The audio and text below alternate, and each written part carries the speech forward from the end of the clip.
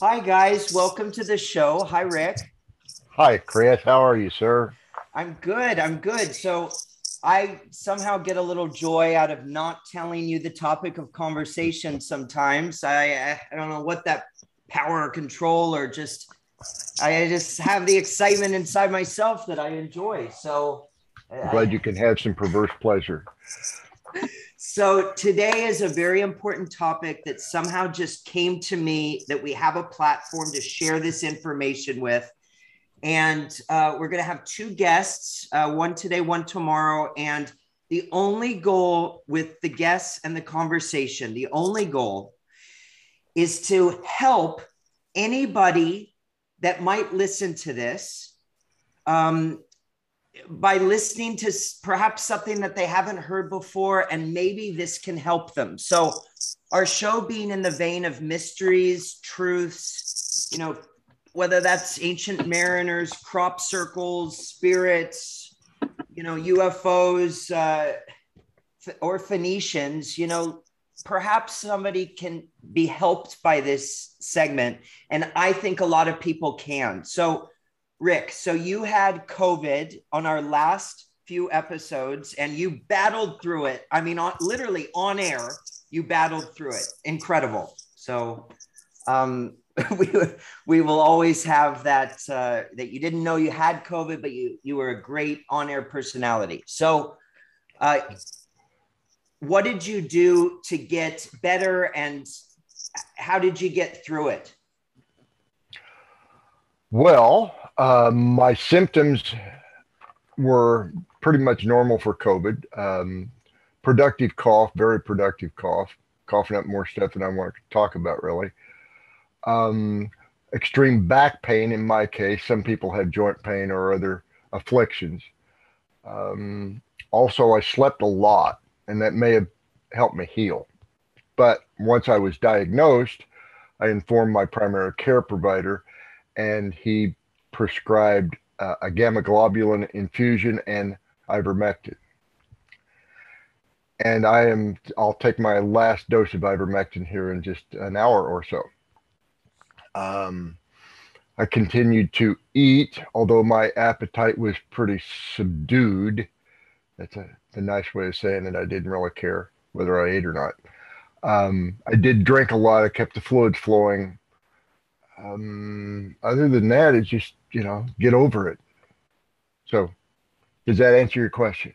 Yeah, so great. And that's great. So, our guest, I just want our guest to share as much as she possibly can. And Rick, if you have any questions, jump in. But the goal here is to just help. Perhaps a heck of a lot of people could listen to this. So, hello, speaker. Welcome. We will address you as Mrs. Mrs. Gubernikoff. Um, so, what would you like to say about? You're a scientist. You're a doctor. What would you like to say about how can you help people that are listening to this that are both vaccinated, unvaccinated? Just start talking. Well, I think that one of the biggest points that he brought up was the gamma globulin, which I think is being underutilized from the people that I follow and that I discuss this with. It's really one of the best ways to get over COVID, the disease, as well as kind of protecting yourself from getting it again. I believe it's after 2 weeks of having the infusion. They say I think it's 98% protected. So a lot more protected even than the vaccine. But whether you're vaccinated or not, it's definitely something that you should get, or you should ask your doctor for. I know that they have it at major hospitals and some of the larger urgent care centers, but you do need to request it. And it's a 1 hour infusion and then 1 hour to watch you and just make sure you don't have any reactions. But I believe the US government bought like 100 million doses or infusions worth, and it's just basically been sitting in a lot of hospitals and urgent care not being used because you actually have to ask for it. And I've also heard that once you get admitted to the hospital, they won't give it to you. So it's really important that you do not get hospitalized and instead that you ask for the gamma globulin right away because it is an outpatient treatment. And most people turn around within 72 hours. Okay. Talk to us about ivermectin and how the frontline doctors of the world recommend taking that. Well, the ivermectin, there's ivermectin and hydroxychloroquine, which obviously a lot of people have heard about that. And they're used for prevention and treatment. And there's a different dosage depending on what you're doing with it and where you are kind of in the course of the disease. And they do have it listed on the Frontline Doctors. It's FLCCC website. And they have all the different protocols updated regularly when something changes. For example, the Delta variant they're finding is more, it's actually responding better to hydroxychloroquine than the ivermectin, although ivermectin is still a fabulous medication to take for it because it's not only antiviral, it also has anti-inflammatory qualities, which is a big part of the disease. It's a inflammothrombotic disease when you get COVID. And that's when people actually get really sick, is not from having SARS-CoV-2, but it's from the inflammothrombotic disease process. And that's when you have clots and you have so much inflammation. Something else I learned, I do listen to a lot of doctors that are very well educated and have done numerous studies with real people treating them for COVID. And they've said that also, if you ever end up on a respirator, that there is something you need to make sure that you're only getting half dose of the tidal volume. And that's the amount of air or oxygen they actually give you when you're on a respirator. And they really, because the lungs are so fragile at that point, they've been giving the normal 10 mils or 10 milliliters of oxygen per kilogram. And it really needs to be reduced to 5 milliliters per kilogram of body weight for the tidal volume. And that's just something that's really important. And they're trying to disseminate the information into hospitals, but it seems like the hospitals still don't have that information because it's not being freely shared with the nurses and the doctors. And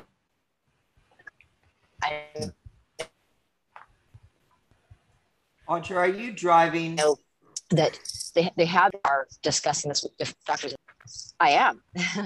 All right, maybe I can hear you better now. You just went through a little patch there. So can you say that last part just one more time? About the tidal volume? Yeah. Yeah. So, I mean, I think that it's important for people to be aware of, like you said on this call, just the main thing is just to any information, any and all information that, we all research and spend time discovering. I think it's really important that we just talk about it because you never know who is going to hear it and then share it with the right doctor and how many lives could be saved by that one fact.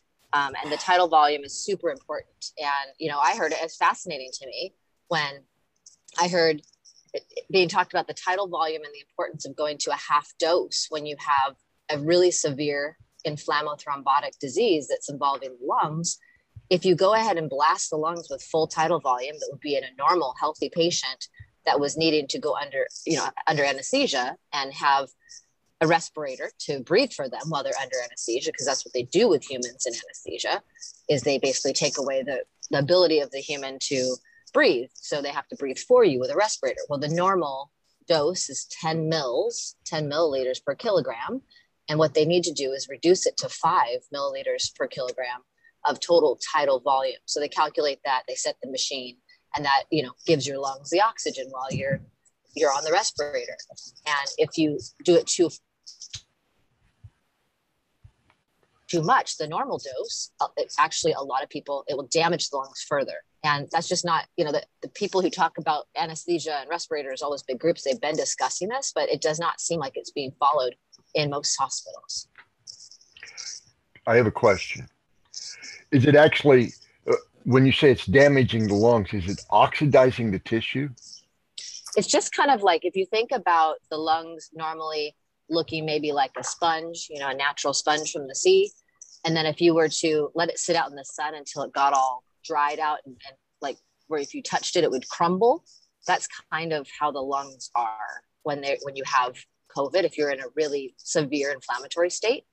And then if you imagine, kind of stepping on it, pieces of lung are going to go all over the place. So instead you're inflating this balloon that's all dried and falling apart and bleeding, and you're going to cause more damage. Those fragile cells are already, compromised. So not to sound too uncaring, but you really do cough up a lung. Literally. Yeah. Yes. And the other part is, it's very scary is the thrombosis. And so you're throwing clots all over your body, not just in your lungs, but if a big clot from lower in your leg goes up and blocks a vessel in your lung, then you can't breathe even more. And so another really important part are anticoagulants. And they are using several different ones, but one that was recommended by Dr. Fleming was he thought that this is old school medicine. They used to do this all the time when people would be hospitalized, is they would recommend heparin injected, sub-Q twice a day. Anybody who was laying on their back in a bed was very prone to developing clots. And this is, has nothing to do with SARS-CoV-2. This was just anyone who was being hospitalized back in the day. They would give them heparin or blood thinner so that they wouldn't throw clots and have embolism and have a stroke. And so this is a huge part of the treatment, is making sure that, they're even talking about dosing aspirin for children to keep them from having, this inflammothrombotic disease, but the thrombosis part of it, that can be quite dangerous. Well, good job with that. Rick, do you have another question, or do you want me to jump in? I'm still processing. Go right ahead. And so can you name some of the names of the people that you follow? Like, just name us a few people out there that are doing great work, and the universities that are doing great work. Well, I'm not, I know that there's several different groups, and they do have, shows at different times. And of course, some of them have been labeled, the 12 misinformation dozen, the misinformation dozen, but I think they're just doing incredible research. So, I've followed Dr. Tenpenny for decades, and I think she's an amazing doctor and scientist and researcher. And she has just scoured through, I think she said like 40,000 hours, probably now at this point about 50,000 hours of, CDC documents, research documents, case studies, and just from the CDC library, which everybody has access to. She basically just went into it and did a lot of research, never mind the fact that she was an ER doc for a long, long time. And that's Dr. Tenpenny, Tenpenny. And she has a wonderful, it's called Critical Thinking with Dr. T and Dr. P. And then she, I think once a month, has 5 docs on with her, and they discuss, it has Dr. Madej and a couple others they have this deep dive discussion about everything that's going on. They talk about detoxifying, things that you can do. Dr. Madej has this incredible, it sounds kind of bizarre, but it's a bleach detox. And it's literally 1 cup of Clorox bleach. It has to be the actual Clorox bleach, not some other, because it has to be the exact type of chlorine that's in it. And it's Clorox bleach, 1 cup in a bath of water. And you literally soak in it for 20 minutes. And it's really great at detoxifying, especially for small, very small, like microscopic parasites. And it's actually, it's very helpful. And the other thing is for heavy metal detox is actually taking oil of cilantro. And she recommends 2 drops twice a day, like under your tongue. And it's oil of cilantro. Some people think it's oil of oregano, which is wonderful for the immune system, but it's oil of cilantro, actually. And I've done it. I think it's incredible. And it's especially for the heavy metal detox. And we don't know what people are transmitting when they have this injection. I don't qualify it as a vaccine because it doesn't do what vaccines are supposed to do, which is protect you from getting the disease or protect you from spreading the disease. It may help some people not have as bad as symptoms, but that's, kind of being pushed to the side now. Even with the Delta variant, it doesn't seem like people are doing well. It seems like they're possibly doing worse from what we're seeing in the actual numbers coming out of the hospitals. So, I think anything that people can do. Go ahead. Yes. When I went for my infusion, the infusion nurse, first of all, she said my vitals were stronger than hers were. But secondly, she was surprised that I had not had the vaccination. I said, why is that? She said, well, for the last 3 weeks, everybody who's come in for an infusion has been vaccinated. And I'm thinking, well, isn't that kind of the reverse of the purpose of a vaccination? Well, that is in line with what I'm hearing as well. Wow. I mean, if you're looking at the studies in Israel and you're looking at the numbers coming out of Israel, I've seen, news interviews with one of the top doctors in one of the top hospitals in Israel. And they're actually, he was saying at last report, it was 85 to 90% of his severely ill hospitalized patients were vaccinated. Now, I know most of Israel has been vaccinated because it was forced on them. Yet still, that's pretty devastating numbers for, a country, especially as small as Israel. Yes. So there's other things that you can do, and again, it's really wonderful to go to the Frontline Doctors, the FLCCC website. And I do check it regularly, and I send the protocols to, friends and family regularly because it does change. For instance, at one point they took the hydroxychloroquine out as a preventative, and they instead added quercetin. And the idea of how they both work is that they're zinc ionophores, meaning they help the cell to uptake the zinc. And the zinc is really good at blocking the virus from attacking you. And it's really important that everybody's taking their zinc every day and taking the zinc with the quercetin. And they give you a range depending on where you are in the process. If you have the actual disease, if you have some symptoms, but you're not sure, just what you do every day, what you do if you've kind of done the first line of protocol and you're not getting well, or you're starting to have difficulty breathing. Budesonide is a very good inhaled steroid that you can use, and you can use it either with a little pump, the inhaler, or you can actually use it with a nebulizer. That is something that they recommend everybody goes out and buys, is a nebulizer. Like, I think everybody should have one on hand because you don't want to be trying to get it when you start to have a breathing issue. And it really makes no sense. Like, they are reporting that people who go into the hospital are not really receiving these breathing treatments right away, which is just a standard. Anytime you have a respiratory illness, that's the first thing they do. They bring in a respiratory therapist. They either give you inhaled steroids or albuterol, something to open up your lungs, bronchodilators, things to help you breathe. And it doesn't seem like that's the first thing that people are getting. And that's even something you can do at home. I mean, I used to do it with my own children because one of them had a serious issue with his lungs as a young child and would get croup really bad and not be able to breathe. And so the doctor told me, make sure you have a nebulizer on hand, have budesonide and albuterol. Start with albuterol. If it's not working, add in the budesonide. And literally they're just breathing it through, the little mask or through throat, flow by, which is when you put the tube next to the mouth, you don't have to put the mask on. But there were studies, 100% of patients that were given budesonide inhaling from one doctor's office in Texas. 100% of his patients went home. None of them were hospitalized. And literally it was like within an hour, they were like, I can breathe. And they were coming, they literally were panicking. They couldn't breathe. So, I mean, there's several treatments for this disease and a lot of treatments that are working. And yes, there are still, unfortunately, people are dying from it. Yet they're not being treated with the proven treatments right away. And the really important thing with all coronaviruses, and this has been, historically a truth, is that early treatment is the key. You don't wait until you can't breathe. You need to start treating right away. And doctors know that. And that's why I do not understand why it's not being shared. And, it should be a protocol that is doctors, if the government's going to force something, they should be forcing the proper treatment to be done, not waiting until people get onto a ventilator, and most won't get off a ventilator.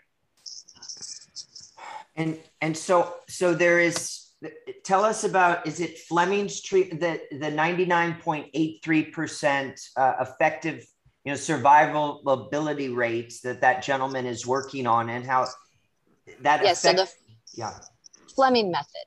And it is actually, it's Fleming, FlemingMethod.com is Dr. Fleming, and he's a cardiologist and scientist, and I believe for over 50 years.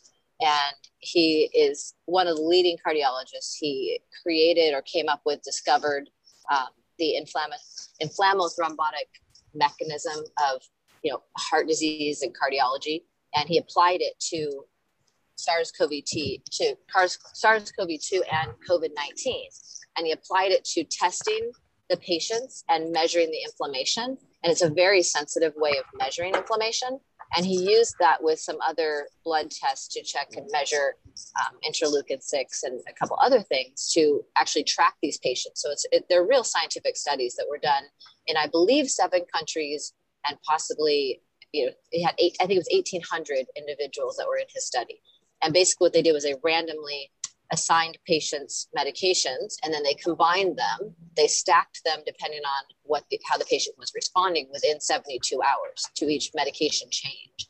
And so they had, 8 different medications with all these different combinations, and they were able to check the numbers and see what would patients respond to in 72 hours. If they weren't responding, they'd modify the treatment plan. And after doing so with the 1,800 patients, they did lose 3 patients that died, but the rest, survived. And these are very severe cases with comorbidities that were coming in, very ill, with diabetes, with cancer, heart disease, diseases already. And that's a really good survivability, especially when that's not what the numbers were being told. And on his website, you can actually access, he has incredible, some of them are long, but lectures that he talks about it, and he updates them regularly. And he does have his protocols there. And so you can download them, you can share them with people. And it shows what worked. And when something's not working, it's a step-by-step, the next medication that you give. And so I really enjoy Dr. Fleming. And then there's Dr. Peter McCullough, who is, in the news quite often. And he is another cardiologist who he has, it's interesting because a lot of these different doctors, they don't even necessarily recommend the same protocol, but they're getting the same results. And maybe one doctor, like Dr. Fleming did not research ivermectin. He did not use ivermectin in his studies. He used hydroxychloroquine, and he used a lot of other medications. Dr. McCullough does use ivermectin. Dr. Tenpenny recommends ivermectin. So it's really interesting how there are so many medications that are working, and in different countries and different scientists that are researching this. And, if you have a treatment plan for a disease, you cannot continue to offer an emergency use authorization. You can't. So they would have to cancel the emergency use authorization if there was a treatment. And so for some reason, the treatment is not being acknowledged, it's not being disseminated. And people are, dying in hospitals because they're not being treated properly. And I know, the Pfizer vaccine or injection did just get approval for 16 and up, full approval by the FDA. The others don't have that yet. Without full benefit of full testing, I might add. Yes. And there is no more, there's no control group from the study because they went and vaccinated all the control group. So now you don't have the control group anymore to see, in 6 months to a year, what reactions might be happening, because you can't compare it to anything other than, the general population, which is the control group, those who aren't getting it. But, there's a treatment plan, and they're out there, and people need to be smart, I think, and get their hands on it, print it out. I don't think leaving it, in the ethers is smart. I think we need to be printing it out so we can actually have it on hand, and make sure that we're taking our vitamin C, our zinc, our quercetin, our vitamin D. I believe vitamin D deficiency is the pandemic, not COVID, not SARS-CoV-2. I concur. And it's everywhere. It's in people, it's in animals. Like just as a society, we are vitamin D deficient, and it is so important that we all get our vitamin D levels up above what's, the normal. It really should be in the higher. This is where I jump in with conspiracy theory, because I did that for 25 years. The vitamin D deficiency is not being addressed, let alone, it's not even being discussed, let alone addressed. But having said that, some of the leading virologists have said that white people need to get more sunlight, whereas all of the cancer doctors say, oh no, stay out of the sun, wear your sun protection, don't expose yourself, you'll have skin cancer. It's like one or the other. Which one's going to kill you faster, or which one's going to kill you more slowly, more painfully? My contention is go get 2 minutes of sunlight every day, because no amount of of vitamin D therapy is going to do you as much good as 2 minutes of sunlight every day. And that's what some of the virologists are now saying. It's the natural vitamin D production by the human body that fights the virus. What do you think of that? I think I would say even 15 minutes a day. You know, I Yeah. think we really need the sunshine. I think the sun is very healing, you know, for numerous reasons, but absolutely, you know, being out in nature, like your feet actually touching the ground as well. There's a lot that can heal us if we're actually paying attention, and vitamin D Right. is really important. And if you're not, I mean, people say, oh, I'm taking my 1,000, you know, units, but it's like, no, you need more like 5,000, or some people even 25,000 for a little bit to Yeah. get them up to normal. And you have to check your levels. I say everybody Right. should go out and get their levels checked. You have to check them regularly if they're not optimal. And optimal is, I think they're saying like 160, 170, like really high, not just the, you know, up close to 130. You really want it to be up there, you know, and it's so important for your immune system, not just talking about, you know, SARS-CoV-2, but for your immune system, for your joints. Like they're saying a lot of people are experiencing pain, neuralgia, you know, That would include chronic me. fatigue. And, you know, if you bring your vitamin D levels up, a lot of those, there's huge studies, a lot of those symptoms go away. Yes. It's vitamin D. Or at least they subside. Mhm. Yes, I've experienced a great deal of joint pain, particularly I used to work nights all the time. I didn't see much sunshine unless it was at the tail end of my workday. And my joint pain increased and increased and increased until I just changed jobs. And I was able to absorb some more sunshine, and I was on the road to at least healing from that. So if we're out here to help people with advice, that would be my one bit of advice. Go get plenty of sunshine. Just one last point on that, Rick. What was the story during World War II or whatever, the injured patients or other, they take them outside on the beds and they heal better, right? If they get that sun. That was during the flu pandemic of 1919. If they would take their patients outside where they could absorb sunshine, they improved. But if they kept them in wards, they died. Wow. Okay. Can you share with us about was it the Yale study where they did, you know, the science and kind of made their conclusions, and then they received some backlash from the community, and then was it the dean that basically came out and said that was good science, he can continue doing what he was doing? What group was that? Was that Yale? Yes, it was Yale. So, I mean, there was, you know, I think Dr. Fleming was talking about it, and he was commending the universities that were allowing good work to continue, because a lot of scientists, a lot of professors have been, you know, fired, have been, you know, had licenses taken away, doctors as well, for reporting about the treatments that are working. And there is I'm not sure of the exact name, but it was a doctor out of Yale, the medical school, who had reported in the journal his findings from a study. And he did receive some serious backlash and was getting attacked by not only his colleagues at, you know, in the medical school, but also in other universities, top universities. And the dean did reply to that attack and said that, you know, he was absolutely allowed to perform his science. The science was done correctly, and that anybody on the faculty at the medical school at Yale was allowed and would be allowed to continue reporting on their findings, and that's what science is. You know, I don't know at what point we stopped doing science and, you know, people deciding that they were the science. It's like science is science. And Fleming does address this too. He said, you know, I used to lecture on theories that I believed, and, you know, they're theories and they might be true until proven otherwise. But as a scientist, you have to be open to discovering new information and realizing that what we thought was maybe wrong. And once you discover new information, you need to share it with other scientists. And scientists that's kind of at the heart of being a scientist.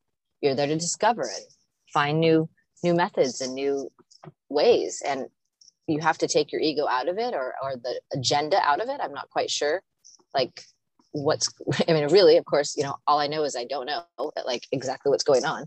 But I just, I keep gathering information. I keep listening to the people that I trust. And they are people who are, loving, incredibly intelligent. And they really, I mean, they're spending so much time going out there, talking to people for free, holding these meetings every week, interviews, and just trying to help people. There's not a purpose other than that. They're not, I mean, Mercola was attacked recently and had, half of his data taken down off his site. And then it's just, they're finding the key people that, I mean, Dr. Tenpenny, all of her podcasts were taken down off of Podbean, and that was supposed to be, censorship free. So, I mean, it's really sad and scary. I don't know why it's happening. But I think that we need to share and keep sharing the information, because it's half of us. It's at least 50% of people who are smart enough, half the country, that are on top of this. It's not a small percentage of people that are following this, making that are aware and awake about what's going on. And we just need to stand up and come together and keep sharing the information that we're getting, so that it keeps us all safe. I think that's why we're here today.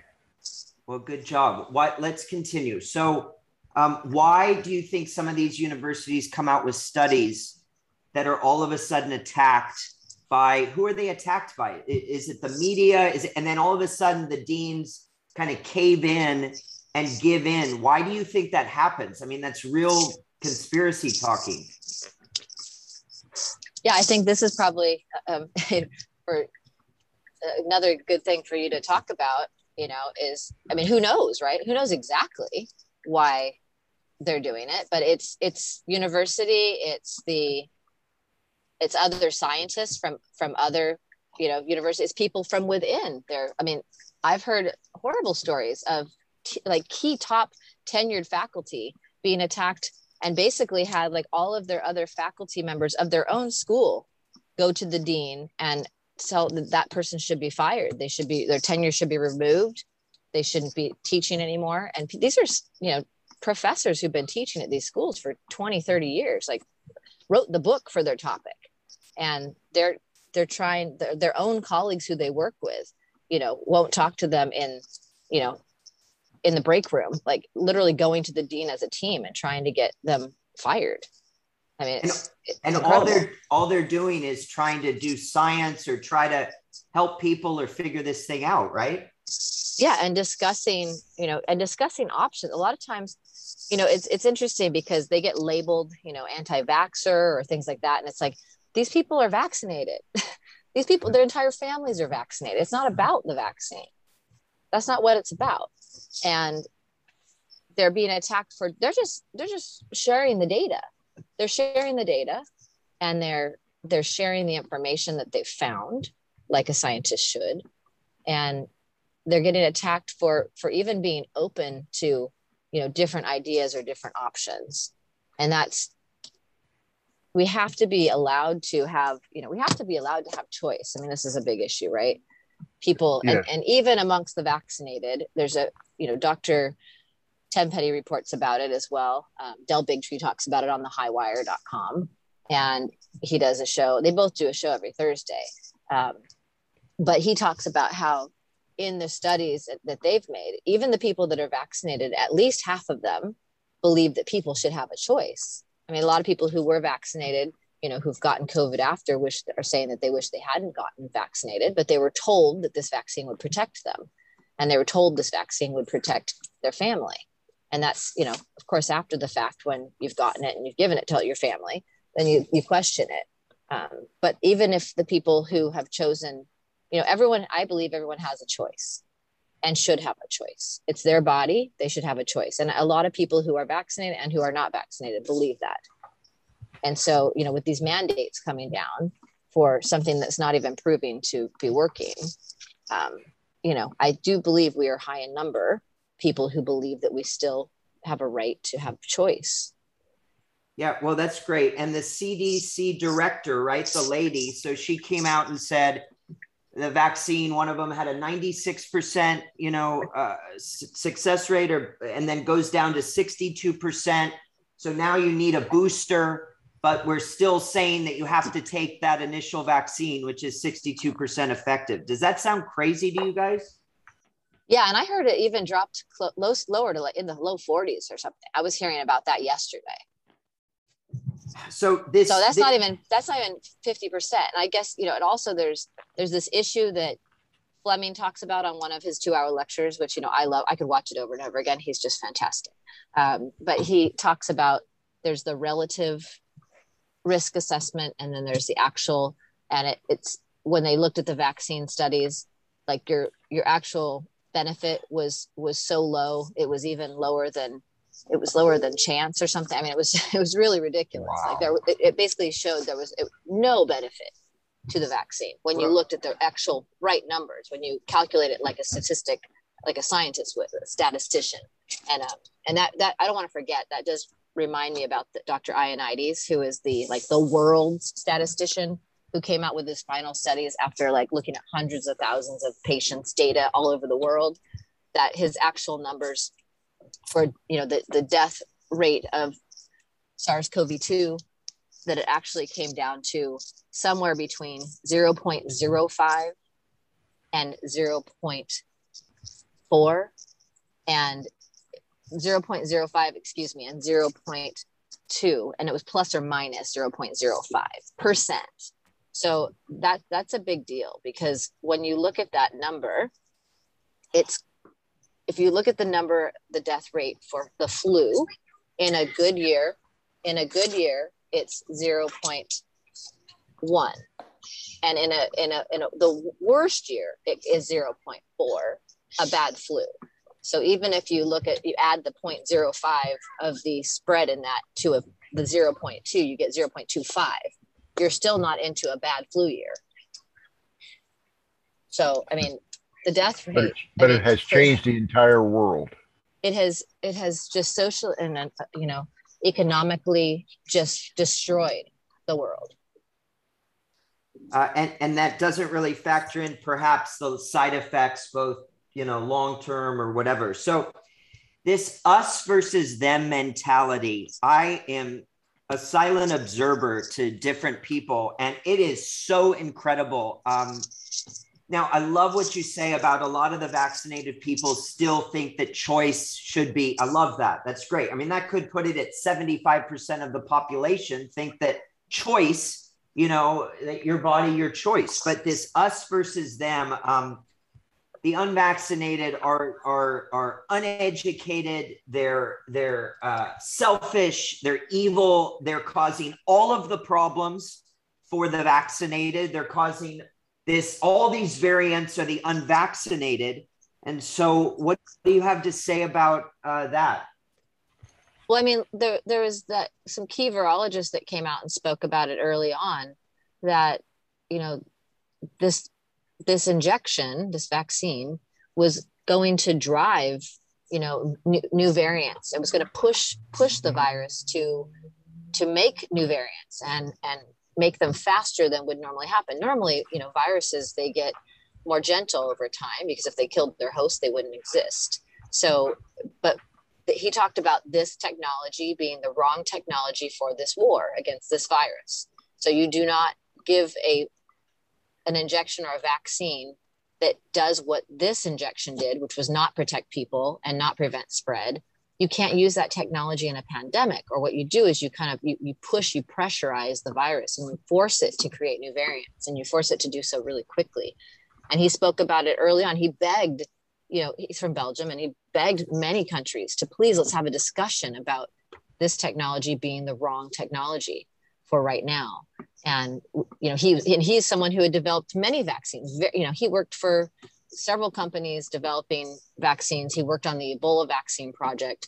He was a top virologist, top vaccine, creator. And so he very much believes in vaccines. And he said, this is not the vaccine to be using right now. It's going to cause basically, death and destruction.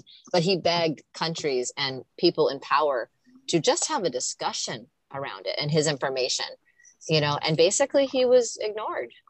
And now, and he said when it was going to probably happen. He did predict, like, the timeline, and we're in it. Yeah. The discussion is not happening and the ignored. That is just major. So is your advice to not get the booster if you have been vaccinated? I'm concerned greatly about the ramifications of anyone getting the third shot. Okay. And I do know a lot of people who got the first one and decided not to get another after that. I know people who have two that said they'd never get a third. But people are being forced or being forced to decide whether they want a job or whether they want to go to school. And with the effectiveness rate that we're looking at right now, and the VAERS reporting data and the whistleblower out of the CDC who's, has evidence of at least 45,000 deaths from the vaccine within 3 days. I think we need more information. I think people shouldn't be put in that position. A lot of people regret having gotten it. They did it for convenience. They did it to travel. They did it for a job. And I'm not saying that that's wrong that anybody's chosen that. Everyone has a choice. An older individual who's really frightened and decided they wanted to get the vaccine because it made them feel better. They have a right to do that, and you shouldn't be, you can just share the information. You can share the information with your fellow humans and let them make it an educated decision. And if they have all the information and they choose who they want to believe and they feel good about their decisions, then they also live with, the ramifications of that decision. But if they feel safer, their family feels safer, it's like, I'm not here to judge anybody. I'm opinionated about the things I'm opinionated about. And I want to keep getting the information, and if I get new information, I might change my opinion. But this is, these are the opinions I have now because of the information that I have. Well, beautiful. And most people trust the government. Unfortunately, most people believe, what they're told or what they're told to put in their body. The fact that they did not give a choice to these university students that were entering is single-handedly the craziest thing that I could possibly imagine, that you have to do this in order to go to university. It's like the craziest thing that I never thought that something like that would happen, of a biological experiment, the largest clinical study in the world history. How crazy can you is imagine it? like working so hard through school your whole life, getting into the university of your dreams and being faced with that, as at a young age, being a young adult, and it's almost like you'd rather die than not go to your university of your dream, everything you've worked towards. It's like, that's human psychology, and you're putting it in that perspective. And that's not even, not even talking about the increase in suicide in our youth in the last, year and a half. I mean, it's atrocious what's happening because, humans are social creatures and they need one another, and they're separating people and they're not allowing children to play and see, the reactions, the facial movements. And these babies are, there's the studies about the IQ in the babies that have grown up, in this period of time. So I have another question somewhat related to this, particularly with the age group we're discussing here. There has been a lot of discussion and or concern that the vaccination will have long-term effects for reproduction. Do you have any ideas, any information?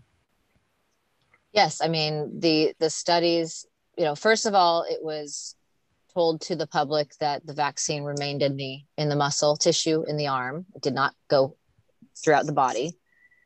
And many studies came out and proved that was wrong. And they knew it because in the animal studies prior, they've been trying to make coronavirus vaccines for decades and they've failed.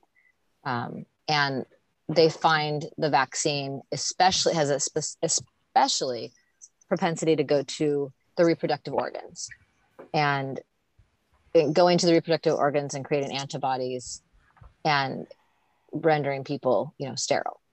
And it's just as bad with the males as with the females. And a lot of women, like thousands of women who were pregnant in their first trimester, lost their pregnancy after getting the vaccine. And there were no pregnant women in the studies. So, you know, when they said that it was safe for pregnant women to get the injection, you know, that just wasn't true. You know, and I don't understand how they can give information like that to, I mean, these are pregnant women, are most protected, you know. How can they tell them that getting an injection of an experimental chemical, you know, combination, let alone we don't necessarily know everything that's in it because they won't give us the package insert because it's experimental. And then having those women lose their babies. I mean, I don't see how society can stand for something like that. I do need to just put on country. I have to just be muted for just a moment here, but I'll be available in just a minute again. Okay. Go ahead, Rick.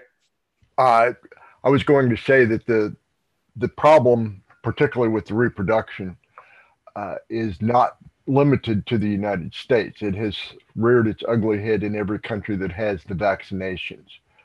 The loss of life, because pregnancy is life, any way you want to look at it, is unacceptable, and I don't know how any government can withstand itself to force this on, or even allow it, let alone force it onto people. So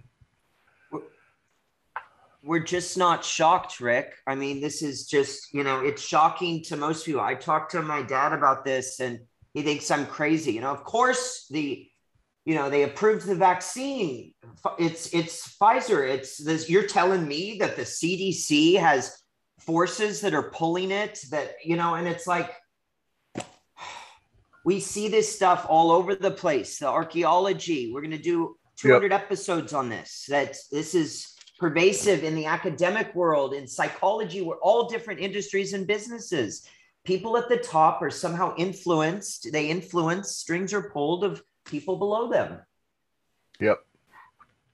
So this New York and San Francisco vaccine passport, which also was passed in the LA City by 12-0 Council, which I don't believe they're enforcing in LA City, which is where the Valley is. And there's way too many people. You can't enforce this type of a thing.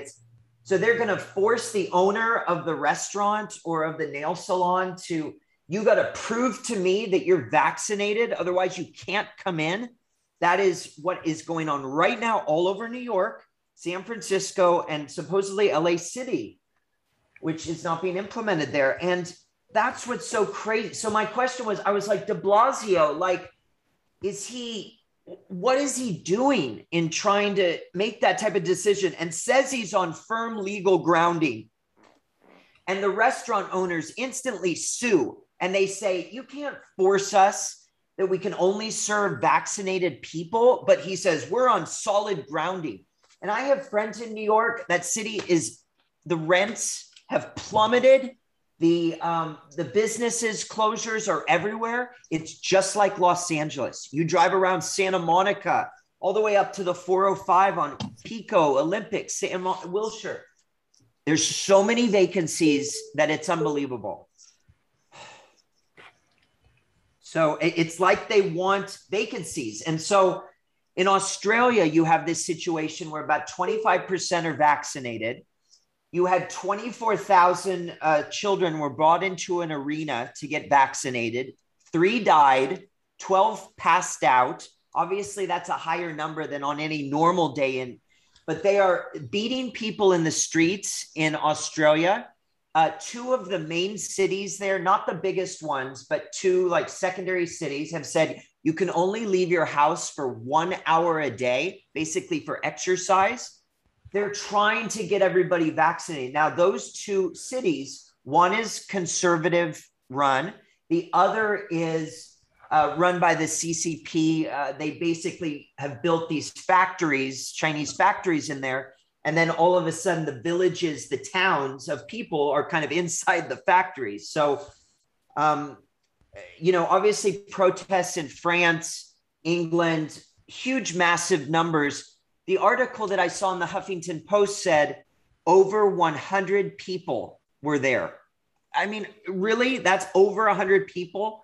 The estimates say that it's way more. So, Doctor, are you back from your muting session? Yeah, I'm here. I'm listening. I'm here. So we're all right. So can you talk a little bit about the S protein that is created in this vaccine and what that is, what that does, how it permeates every cell in your body, and how it crosses the blood-brain barrier? And just, can you explain the whole scientific process of that? Yeah, so the S protein, or the spike protein, which, people see lots of pictures of that, that is actually the protein that makes people ill with SARS-CoV-2, that being the virus, and COVID-19 being the disease and the set of symptoms. So it's a spike protein that makes you sick. And what do the mRNA vaccines do? They make your body manufacture spike protein, which is designed to have your body create antibodies to it, yet you're still making the spike protein. And the spike protein, the same spike protein that makes you sick. The same spike protein that makes you sick. And now you've also reverse transcribed it into your own DNA. And there's lots of studies proving that.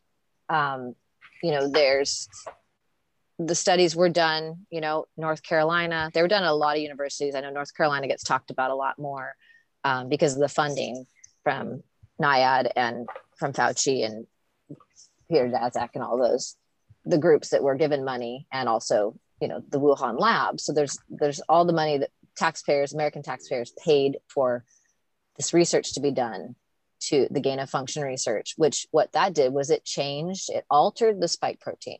So there's a few places, very specific places on the spike protein that have to do with how infective the spike protein or the virus is, how virulent it is, how dangerous it is, like how sick do you get from it. And they altered very specific positions in the spike protein, and they'd done it before in other viruses, and they had research, they did very specific changes. They added an HIV protein to a very specific place. I believe it's HG120, and they were able to make it much more effective. And there's, Judy Mikovits talked about this as well, back from the HIV crisis, and that there are theories that believe that, it was purposely made to be more effective. And there were a lot more people in the hospitals than that, the media told the public dying from HIV. And it was also, there was HIV in other vaccines, and in vaccines that they were giving to people in other countries to study it. So there's a lot of, big conspiracies around that. But in changing this spike protein, they've changed it in at least 2 or 3 key places that not only make it more effective and made it be able to infect humans, because before it couldn't, but it also made it to where it was more easily to get into the cell, more easy to cross the blood-brain barrier. And that is because there's a fold in where they changed it, where they modified the spike protein. It creates a certain fold, and that fold makes it look like a prion. And if you've heard of prion, it just means a folded protein, and it folds in such a way that it creates plaques in the brain. And then if you couple that with the nanoparticles that are in the injection or the vaccine, which allows it to better get into your cell, the lipid nanoparticle allows it to go into your cell, allows it to cross the blood-brain barrier.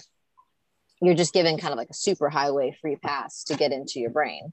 And prion disease, people have heard about it, and that's what the lay people call mad cow disease.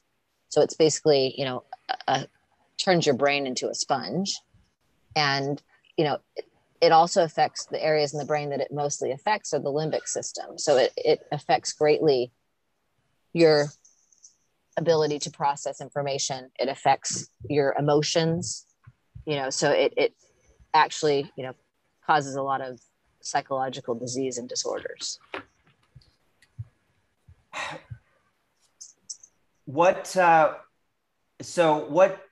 what advice do you have for the vaccinated that will help them, whether they don't, for prevention of getting the virus, or if they have the, what advice do you have to the vaccinated? Well, there are a lot of great doctors doing studies to try and help the vaccinated with symptoms that they're having secondary to it. I think a huge issue with the vaccines is clotting. And so, they're saying aspirin and, anticoagulants, if you can, obviously, if you don't have if there's not a contraindication to it. I think it's really important to pay attention to your symptoms if you're having symptoms of clotting. I did hear about ivermectin, people who had neurologic disorders, that they could actually use ivermectin daily. And there's a dose of it specifically that can be used. And for instance, that there were the nurses that were, they've been talked about a lot. They were the first nurses to come out on Facebook about their vaccine injury secondary to the vaccine. And they basically came out, and a lot of them had serious neurologic disorders, and they're trying to get help. And lots of people were trying just, literally drug trials, anything that could help them so that they can walk again. Because these poor women were just like seizuring nonstop and having trouble walking. And they started taking ivermectin daily, because ivermectin, it blocks the attachment of the SARS at the ACE2 receptor. It blocks the attachment of the virus. And so in doing so, it was helping them, and blocking the S protein by blocking that. And it was the S protein that's making them sick, that's causing the neurologic disease. And so she could walk. There's a great video. They had it on one of the High Wire episodes where she is on the ivermectin and she's walking up and down the stairs, kind of dancing a little bit, because she can actually walk, coordinated movement. And then she stops taking it for one day, and she's jittery. She looks like she has, Parkinson's or some obviously serious neurologic disorder where she can barely walk, like no stability up and down the stairs. Like she could fall at any moment. I hate to interrupt you. I'm going to have to leave this discussion. Thank you, Rick. Dr. McCork, thank you both. And hopefully we can rejoin this at some point. All right. I'm just going to continue for a few minutes. Bye, Rick. Talk to you soon. Bye. Okay. So just a few last things. We will remove any words that we'd like to remove from this. So the time now is critical that people could be working on cures and enhancements to the vaccinated, and maybe making a new whatever. But this time is so critical that doctors and scientists could be spending on trying to fix this. But for some reason, all they're doing is pumping more and more people to get the vaccine. Is that your understanding? Yeah, I think that we should be spending, precious time on treatments, detoxifying treatments. And money, how much money has been spent on the injection and not on finding treatments to help people, on protocols. There's millions and millions of dollars. There's just the vaccine campaign that, our president agreed to spend, millions on. That money could have gone to research to find treatments. That's a great point. And so just the last few things. So I believe was it a Spanish study, or not Swedish study, but that they think that graphene might be in this, perhaps up to 90%. Not sure if that's been confirmed. Is apopectin, is that recommended by you or by people to remove some metals inside of the body? Apopectin is a good one. Especially that I mentioned previously, the oil of cilantro, really good for removing heavy metals. I know Dr. Tenpenny is talking a lot about what to do about the graphene, because it is magnetizing people. And there is some, belief that once the 5G is in full swing, that people are going to, suddenly get very ill very fast. Because of that graphene. It is toxic. It's a poison, and it's not meant to be used in people at all. It's according to the FDA, it is not allowed to be used in people. It's not allowed to be studied in people. And it is in this vaccine. Multiple independent researchers have found that it's verified. It is in this, it's in the vaccine. And then there's also some type of a gel that's around it. Does that make any sense? Yeah, that's the hydrogel. So that's Hydrogel. the lipid nanoparticle that I was talking about. And that allows it to more easily get into, it can get into your cell even without needing to bind to the ACE2 receptor because of the nanotechnology, the nanoparticle. Well, doctor, it's very sexy to hear you talk about such, you know, big scientific words. Obviously, I think I got about maybe 65% of what you were saying. That would be generous. About the nanoparticle? About, yeah, some of the other more complicated words that you said. But I think a lot of people are smarter than me out there that probably got every word that you were talking about. So one other thing is a documentary, part 1 and part 2, called Vaxxed. Do you recommend that people see that? Absolutely. I mean, it's a difficult subject to watch. Yet I think it's extremely important that people are aware, and we owe it to the vaccine injured to hear their story.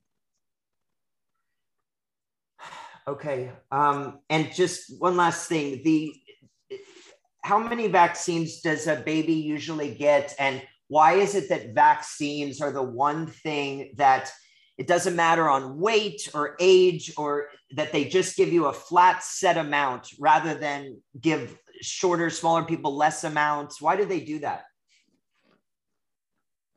I don't know. You know, I think the reason why they do it is because they've not been made to. You know, in 1986, the vaccine, the ruling that President Reagan put into effect that took away liability from the vaccine manufacturers, it took away their need to make vaccines safer or to make them, you know, to study them to make sure that they were effective. I mean, with this vaccine, the COVID-19, the vaccine, this is the first vaccine that's actually had, you know, a placebo group. I mean, that's basic science. You have to have a placebo, or you don't have proof that it even works. And they removed like the need in 1986 for these pharmaceutical companies who are manufacturing the vaccines. They removed the need for them to prove that the vaccines were safe or effective. And so they didn't. You know, it costs more money to make a safer vaccine. You know, I'm not against vaccine technology. We use it in, you know, oncology for cancer patients. There's amazing vaccines that are created. The word vaccine is not a bad word. What's in these vaccines that they're forcing children to have since 1986 to go to school. And it's just ramped up. Like, it's very different than when I was a child, even how many vaccines are given to children. And they're given, it just takes one. You know, people say, well, you'd hear these parents in the movie in Vaxxed or Vaxxed 2 talking about, you know, they may have vaccinated one child the full vaccine schedule, another child partial, and then wishing they hadn't, because it just takes one child who's compromised and the heavy metals or the combination of what's in there, and they have a neurologic issue, or they can't walk, they start seizuring. There are so many different symptoms that come from the toxicity of these vaccines. And I believe that when they're held accountable, when they're not allowed to sell their, you know, billions of dollars of vaccines, if they're not safe, then they'll raise the bar and do better. But if they're not told they have to do better, they're not going to. All right. Well, good job. We will have you on again. Keep learning as much as you can. And the world thanks you for your knowledge. You've been doing incredible work. So good job. Well, thank you. It's great to be here. Okay. All right. I'll talk to you soon. Bye. Bye-bye. My stomach hurts.